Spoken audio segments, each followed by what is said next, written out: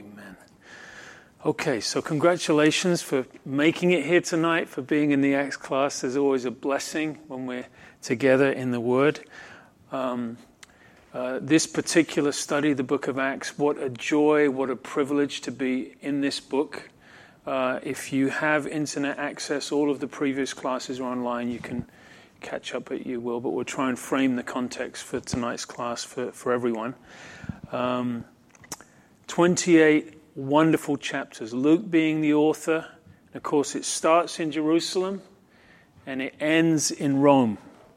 And in fact, there is a real transition in the book of Acts, starting in Jerusalem, ending in Rome, Jerusalem being the center of operations for the early church. Then there's a move to Antioch, which is the mission-sending church, a move from Peter being a focal character to Paul being the central character.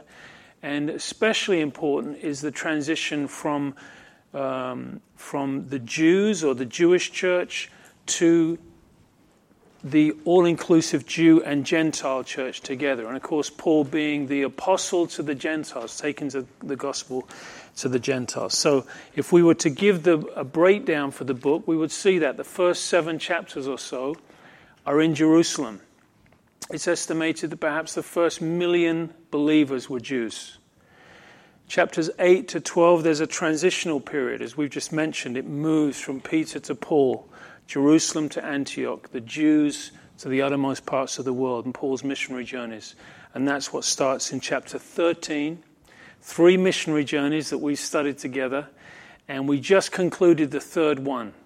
It really finishes in Acts 21, and now Paul, having returned from the missionary journey, and there's a map there of the third missionary journey, and you can see, though, he starts in Antioch, he ends in Jerusalem, and doesn't make it back to Antioch, because, of course, as we looked, he's arrested, and this begins Paul's famous journey to Rome. So this is where we are together. And if you remember, back in Acts 19:21, when Paul was still on his third missionary journey, it said, Paul purposed in his spirit when he had passed through Macedonia and Achaia to go to Jerusalem, saying, after I've been there, I must also see Rome. So this was in Paul's heart. It had actually been testified to him of the Holy Spirit by the Holy Spirit also, that he would that would be part of his venture. So he had Jerusalem and ultimately Rome in his sights. If you jump ahead to chapter 20, this is when he is in. Hello there, I come right on in. God bless you. We're just reviewing to start us off. So in Acts 20, again, he says, I go bound in the Spirit to Jerusalem, not knowing the things that will happen to me there, except the Holy Spirit testifies in every city, saying that chains and tribulations await me, but none of these things move me. So Paul certainly knew that trouble, trials, tribulations, opposition were what lay ahead of him. The Holy Spirit had testified of that. So even though he was going to Jerusalem, he didn't know what was going to happen. He knew that chains and tribulations awaited him, but none of those things moved him from his course and his sense of being called to testify of the grace of God. And then in the next chapter 21, and of course this is when Paul arrives in Jerusalem. He meets James and the other apostles in the church. And James says, we've got a problem because all of the Jews have heard these accusations about you, that you are teaching the Jews to forsake Moses. They don't need to circumcise their children or walk according to the customs. And of course, this was a false accusation. Paul certainly honored the heritage of the Jews. He loved the Jewish people. He was Jewish. He had a heart for the Jews. But what he taught, is clear in the book of Romans, was that they were not obligated to keep the law. Free to keep the law or free not to keep it. But if you keep it, you do not get your salvation on the basis of keeping the law. That's what Paul clearly taught, Romans 3, 20 and 28, etc.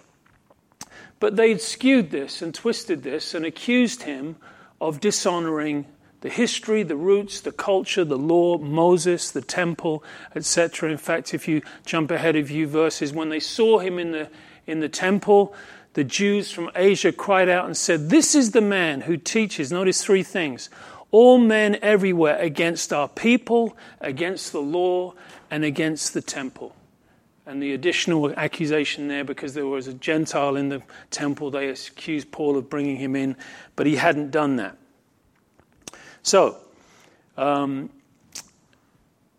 because of this, we remember in this chapter, this is just review, that they wanted to get a hold of Paul, drag him out of the temple and kill him. Remember, a little riot broke out among the Jewish people in the temple.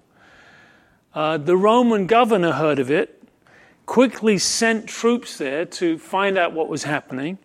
And this brings us later in the end of that chapter. The commander came near, took him, commanded him to be bound with 2 chains, and asked who he was and what he'd done. And some in the multitude cried one thing and another, and he couldn't ascertain the truth because of the tumult, because of the riot that was going on. And notice the phrase, he couldn't ascertain the truth. Because as we look at this story, there's one character we begin to feel a bit sorry for in here, and it's the commander. Because he is baffled about what's going on. First of all, he comes to the temple, and we learn from the text that he'd assumed that Paul was this Egyptian who'd led these 4,000 assassins into the wilderness. He assumed that Paul was some high-profile troublemaker to incite such a riot. And as they managed to drag him out and lead him up the stairs from the temple, Paul says, "Listen, can I speak to the crowd?" And the Roman commander thinks, well, it can't get any worse. Why not? And that's the chapter we studied. That's chapter 22.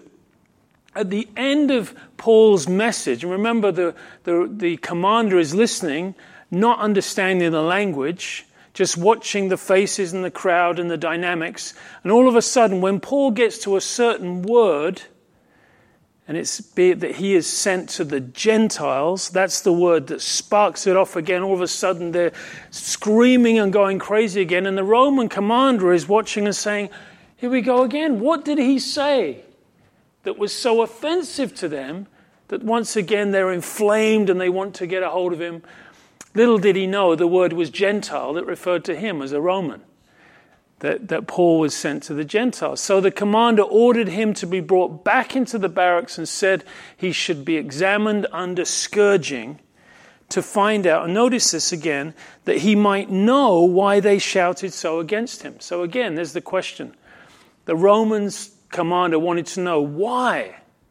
What is it that this man has done? What is it that he has said? What was it that he said again in the temple that made them go crazy again? He wanted to know. We like to have that term. He wanted to ascertain the truth. Or in the NIV it says, get a hold or get at the truth.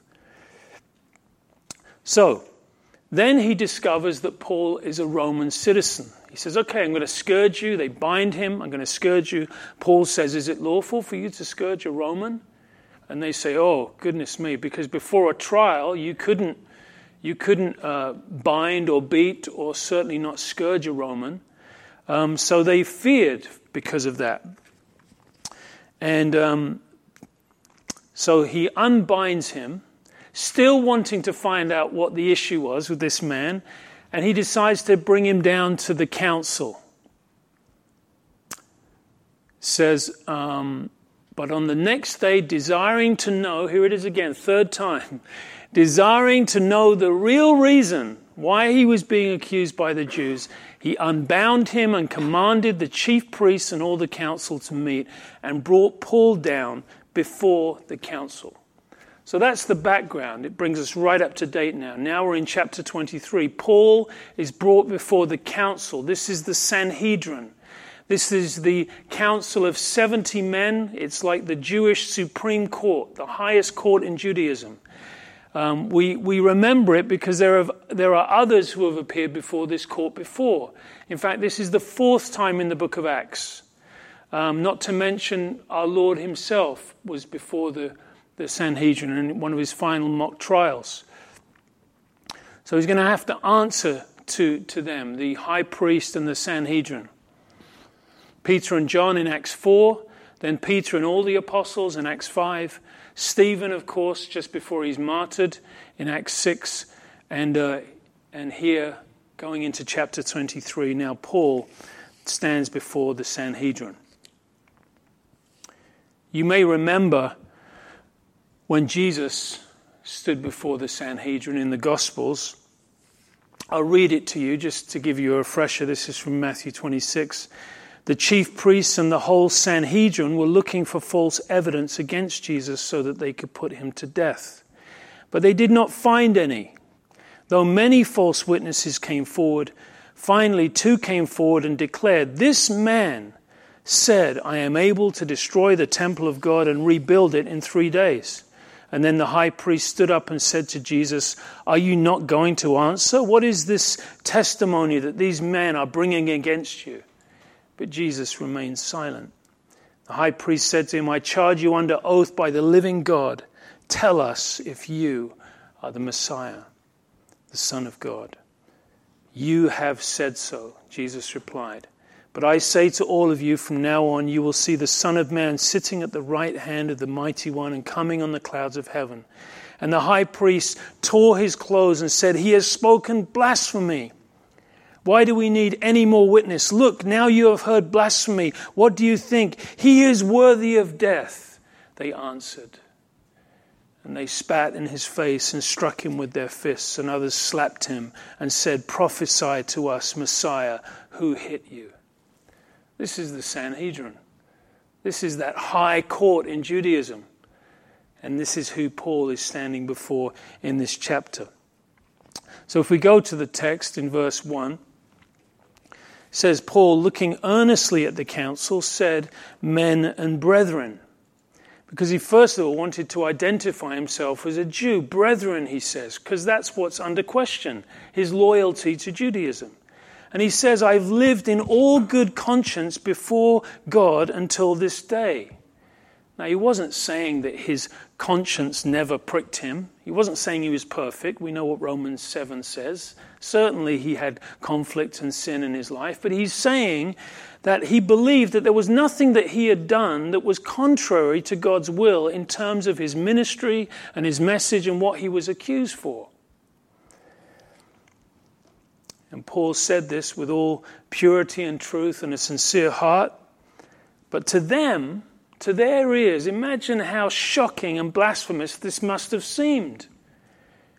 That you stand before us because of all that you have done, that you who were Saul of Tarsus, and that now you are the leader of the way, one of the leaders of the way, and you are making claim that dead carpenter from Nazareth is the resurrected Messiah. And you stand before us and say you have a pure conscience before God this day?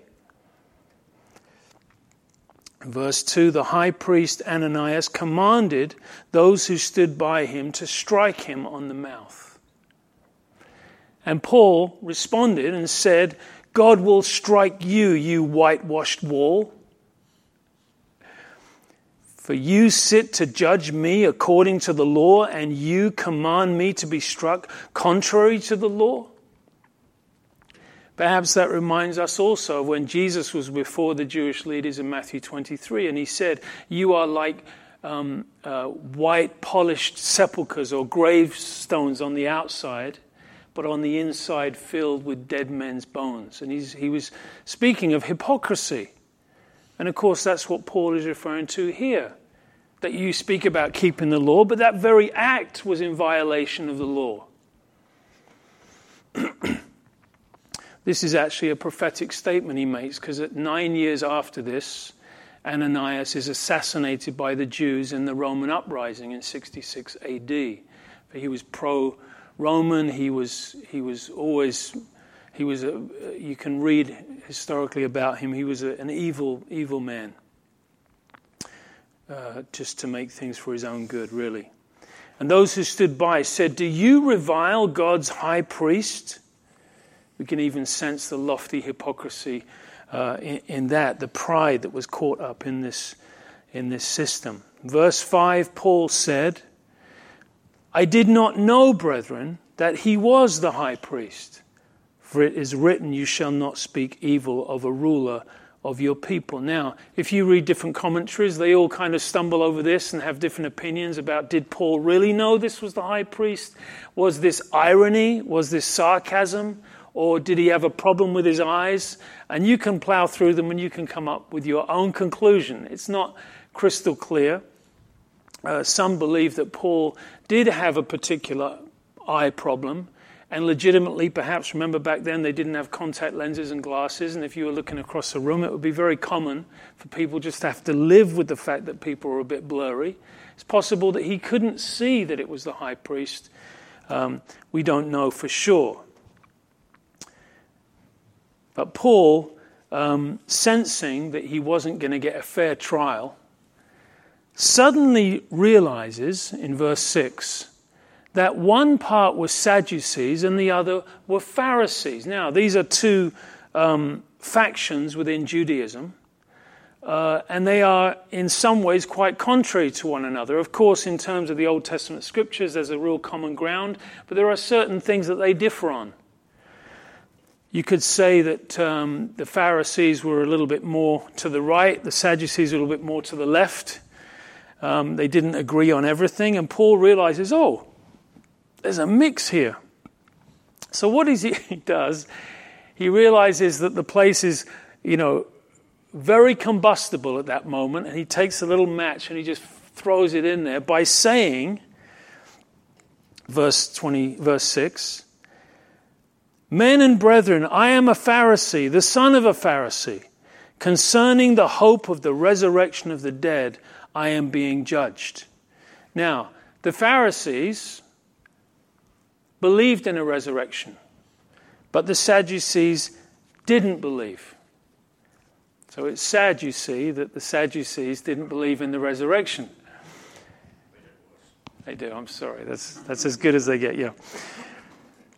So he kind of puts a cat among the pigeons and just steps back to see what will happen. And it has the effect that he thought it would. All of a sudden, the Pharisees start siding with him, and the Sadducees start even more so being against him. So a dissension arose between them, and the assembly was divided. For the Sadducees, and Luke throws in a little explanation for anyone who might not know why, that the Sadducees say that there is no resurrection, no angel, no spirit, but the Pharisees confess both. So then there arose a loud outcry, and the scribes of the Pharisees' party arose and protested, saying, "We find no evil in this man." What a turn. "But if a spirit or an angel has spoken to him, let us not fight against God." Because really now the Pharisees kind of turn and make their theological stand against the Sadducees. It's interesting, isn't it? Let's not forget our friend, the poor Roman commander, standing on the sidelines again, once again, and watch Paul say something that again infuriates the Sanhedrin. He's asking again, what is going on? What is it that's so controversial about this man and all that he says that makes people go crazy like that? So, verse 10 tells us, when there arose a great dissension, the commander, fearing lest Paul might be pulled to pieces by them, commanded the soldiers to go down and take him by force from among them and bring him to the barracks. So again, he's confused. He had to intervene again. Now, we could take a pause and imagine what is going on in the heart and mind of Paul in this particular moment and trial, but all through the missionary journeys, all through his life experience. We read about it in 2 Corinthians 11, for example, as he lists all of the trials and troubles that he'd endured, being stoned and beaten and shipwrecked and imprisoned, etc. And now here he is being carted back to the barracks, put in this lonely cell. We can only imagine that the atmosphere must have been quite active and accusing him and wanting to bring him low in that moment. It would be easy for him to be discouraged. Have you ever been discouraged before? Right? And Paul, although he was an incredible man, an apostle and a great man of God, he was subject to like passions as we are. He was a human being. And he had those struggles. So, this is why it says in verse 11, the following night the Lord stood by him and said, be of good cheer. This is an expression, be of good courage, have a joy in your encouragement. And only the Lord uses that phrase. And the Lord encourages him. Why? Because he needed it. That's why it wasn't redundant. The Lord came alongside, the faithful paraclete, the comforter, the one who comes alongside in the time of need, has a word in season for us. And he stood by him and said, be of good cheer, Paul, for as you have testified for me in Jerusalem, so you must also bear witness of me at Rome. Now, that's quite a promise, isn't it? It's quite a prophecy. You think all of a sudden Paul knows, well, at least I know I'm not going to die in Jerusalem, and I'm not going to die before I get to Rome. So there was a resting place in that for him, for sure.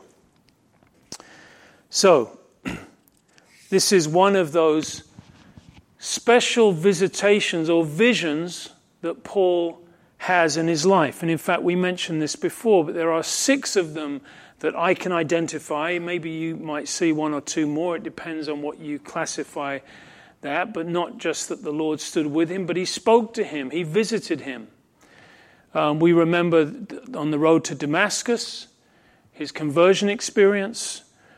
After Damascus, when he first went back to Jerusalem, when the Lord said to him, welcome to Jerusalem, but please leave Jerusalem, because they won't receive your testimony. And then he goes out to Arabia for 3 years, where he has an abundance of revelations in 2 Corinthians 12.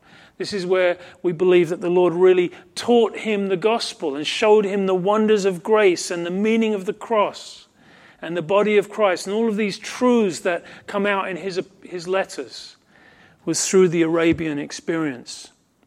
And then on the second missionary journey, where they are in Troas, and they see that he has the vision of the man saying, come over and help us, not specifically a vision of Christ, but a vision we could note in Paul's life that was a significant one. Missions going first time into Europe. And then in Corinth, and again, with all kinds of opposition and trouble, the Lord comes alongside and says, do not fear, stand and speak, I have many people in this city. And then the last one we could mention is this one right here. The Lord comes alongside and says, you bore witness of me in Jerusalem. Wasn't maybe very easy, but you did it, and you will also do it for me in Rome. So, 23:12. And when it was day, some of the Jews banded together and bound themselves under an oath, saying they would neither eat nor drink until they had killed Paul. So, just before this, the Lord promised him, you're not going to die, not till you get to Rome. And then there were others who had something else in mind. That's exactly what they wanted to do. They wanted to kill Paul. So there's a conspiracy against him. This word, banded together. It's the idea of a rope being twisted together. These men and these ideas and these thoughts and these intentions being woven together passionately, that they would just kill Paul. And of course they said, we will not eat or drink till they have killed Paul. Now you might think, well, they didn't kill him, so they must have gone pretty hungry.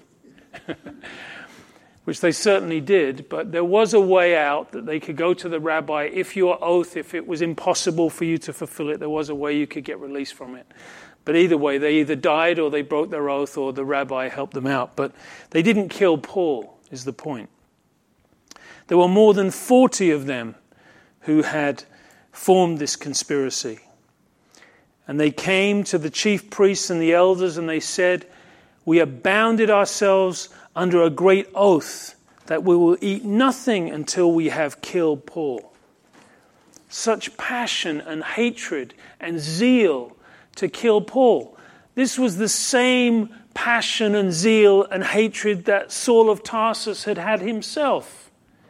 against Christians. The same passion that had dragged Stephen out of the temple as the first martyr to be stoned in Acts 7. By now, we're used to this type of opposition against Paul. Ironically, Paul hadn't done anything wrong. He wasn't a major criminal. Though remember, those charges that were brought against him, they were falsified. They weren't true. They weren't founded.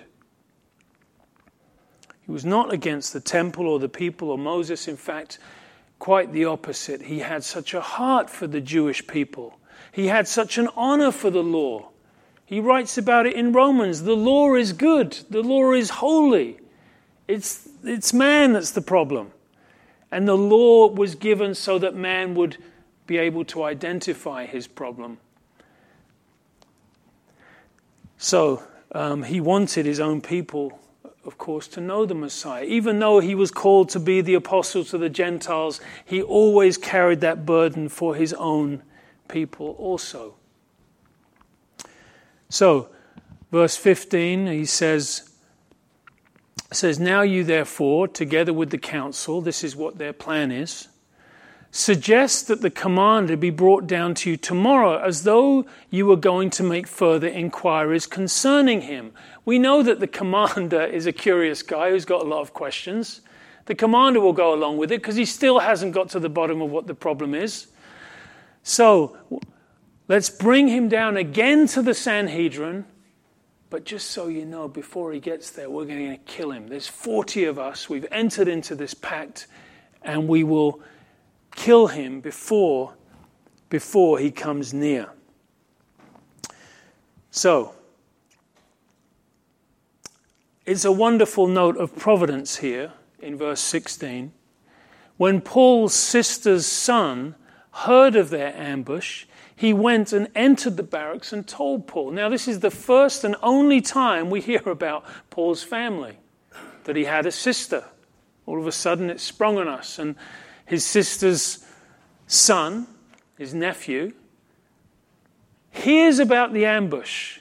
And we can't help but notice this little event in this commentary with the Romans and the Jews and the Sanhedrin and Paul in the prison. All of a sudden, there's this little nephew involved who becomes quite a key character in the story. Because somehow, and we don't know how from the text, he hears about this and he informs Paul about it. So he tells Paul in verse 16. Now remember, God had promised he would go to Rome. And he could have said, Paul could have said, and of course Paul wouldn't say this, but a man might say this, I don't need to know that because God's got me covered. God's going to be taking care of it. It's okay, thanks for letting me know. But God's already promised me that I'm not going to die until I get to Rome. But Paul, I think, was very real and commonsensical and wise enough to know that God was in this. And this is so instructive for us because we could hyper-spiritualize our Christian life and think that we need to see some type of vision or have some type of dream. And we miss the very ordinary material that God uses to do that which is extraordinary, to do that which is supernatural. For this highlights God's hand of provision. That we recognize the hand of men, but as Christians we also recognize that the hand of God is in it. That God is moving pieces, moving people, moving hearts, orchestrating events to bring about his purpose.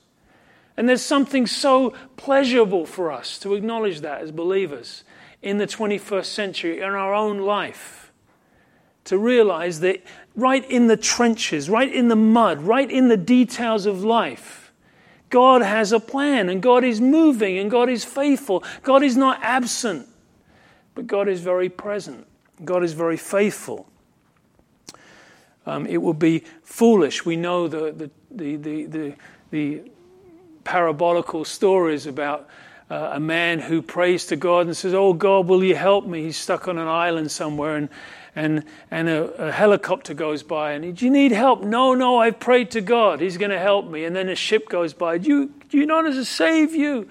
No, I've prayed to God, he's going to help me. And then he comes before God and he says, why didn't you help me? He said, I sent a helicopter and a ship. Right? And that's this. Paul recognizes that God was in this.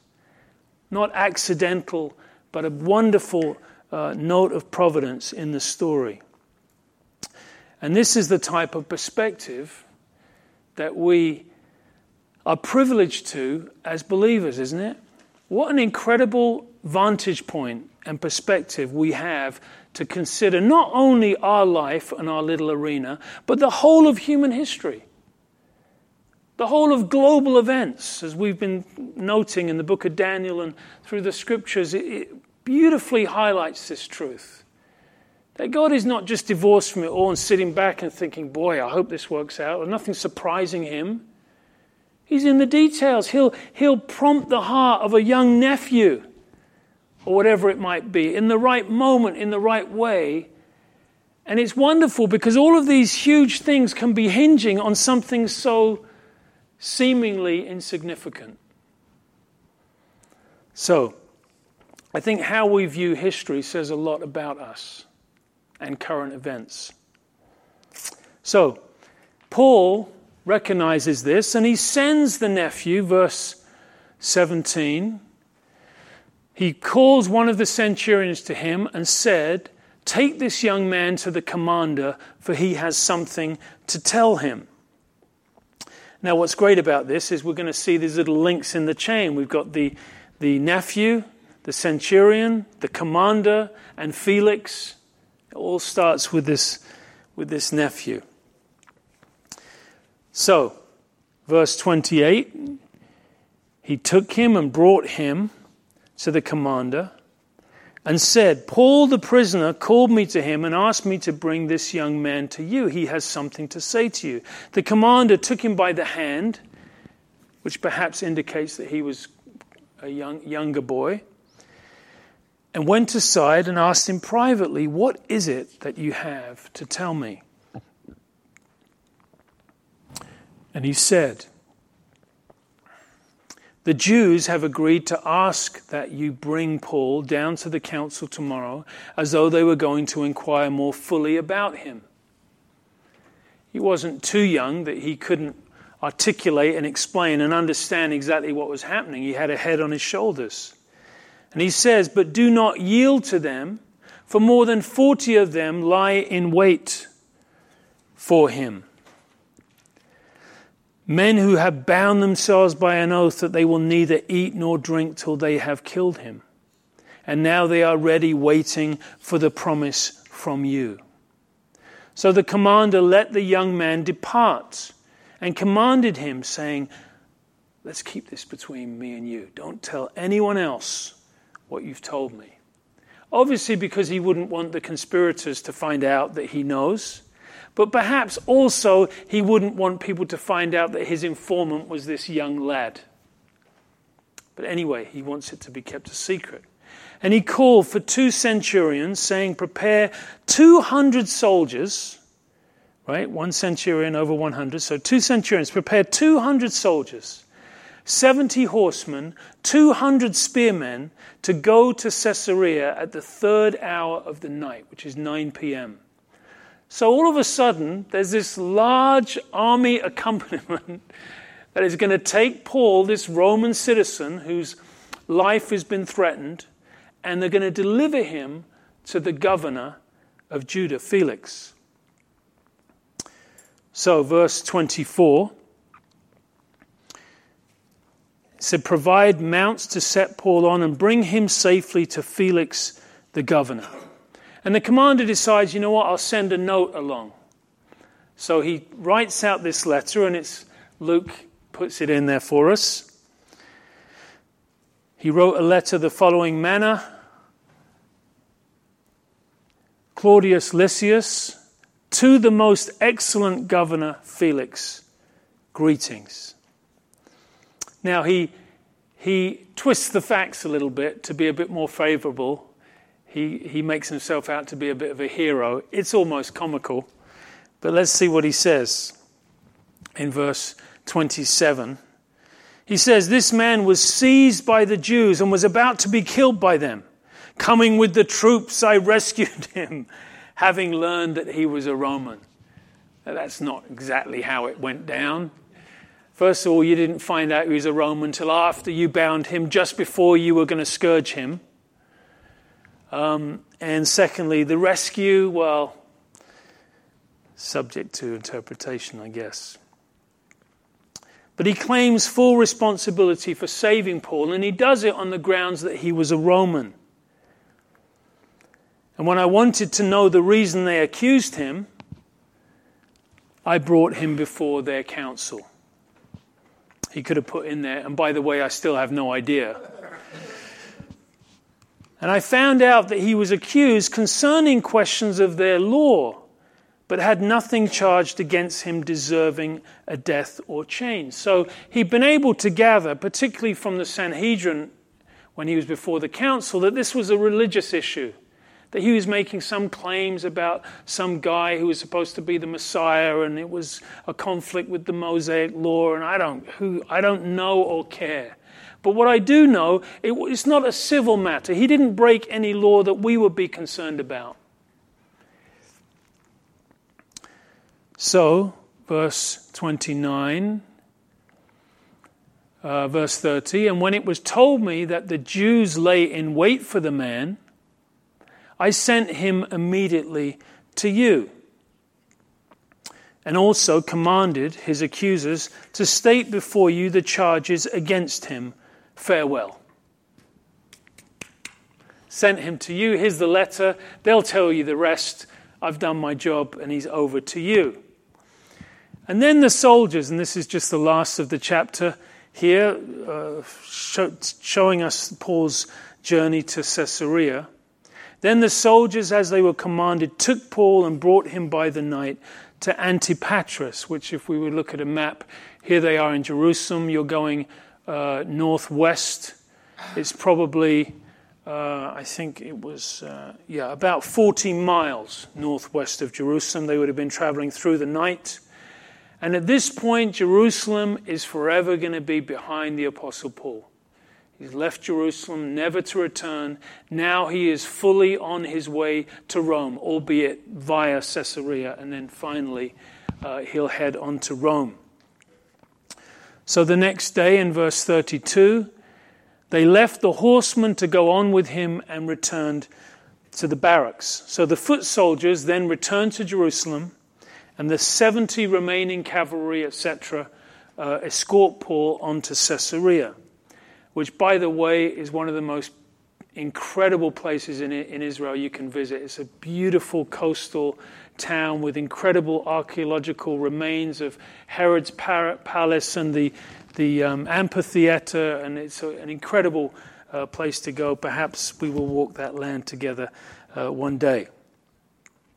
So he comes to Caesarea, and verse, I don't know why I've missed 33. When they came, no, that's verse 33. It's a typo there, sorry. When they came to Caesarea and had delivered the letter to the governor, they also presented Paul to him, and the him being Felix. Now, Felix was the governor of Judea. That was a position that Pontius Pilate had that position from 26 to 36 AD. But Felix had it from 52 to 59 AD, so this dates it for us. And verse 34, and when the governor had read it, he asked what province he was from, because Roman law required that before you would be tried, it would be established, what province are you from? Because the Roman citizen would have the right to be tried in his home province. It turns out that it was within Judea. He was from Cilicia. Remember, Tarsus is in Cilicia, north of the Mediterranean. So it was in that province anyway, so Felix could try him. And when he understood it was... and when the governor had read it and he asked what province he's from, I think I might have missed a verse. And when he understood that he was from Sicilia, verse 35, he said, I will hear you when your accusers also have come. and he commissioned him to be kept in Herod's praetorium, or the governor's residence. And the next chapter, and these chapters are beautifully tied off for us, because each one is a defense, if you like, or where Paul has to stand before another Roman official or another person on his journey to Rome. We've had the Sanhedrin, we have Felix, we have Festus, we have Agrippa, and then finally he's going on to Rome. So this sets us up for the next chapter, which is 24, his stand and defense before the Roman governor Felix. So we'll end there now, and perhaps someone has any questions or comments. Feel free if there's anything on your heart or mind you'd like to ask. I just wanted to say, connected in a way to it, that you were saying about the artifacts that people have found. They said also they found something appertaining to Pontius Pilate, like a concrete type of signpost. Yes. Yes, the Pilate stone. And it's in the Jerusalem Museum, the original. But there's a copy of it actually in Caesarea, funny enough. So you can see that, because of course it would be weathered otherwise, but you can see it, and there clearly it says, Pilate is on there, because there was a time when it was questionable whether he was a real historical character. And of course critics of the Bible would say, Pontius Pilate, we've no record of it. But so that was a major discovery to verify the biblical account, yeah. Yeah, anyone else? I find what is so interesting is the hatred these Jews had for Paul. I mean, really, Paul did nothing wrong in the sense that before his conversion, he diligently did the work of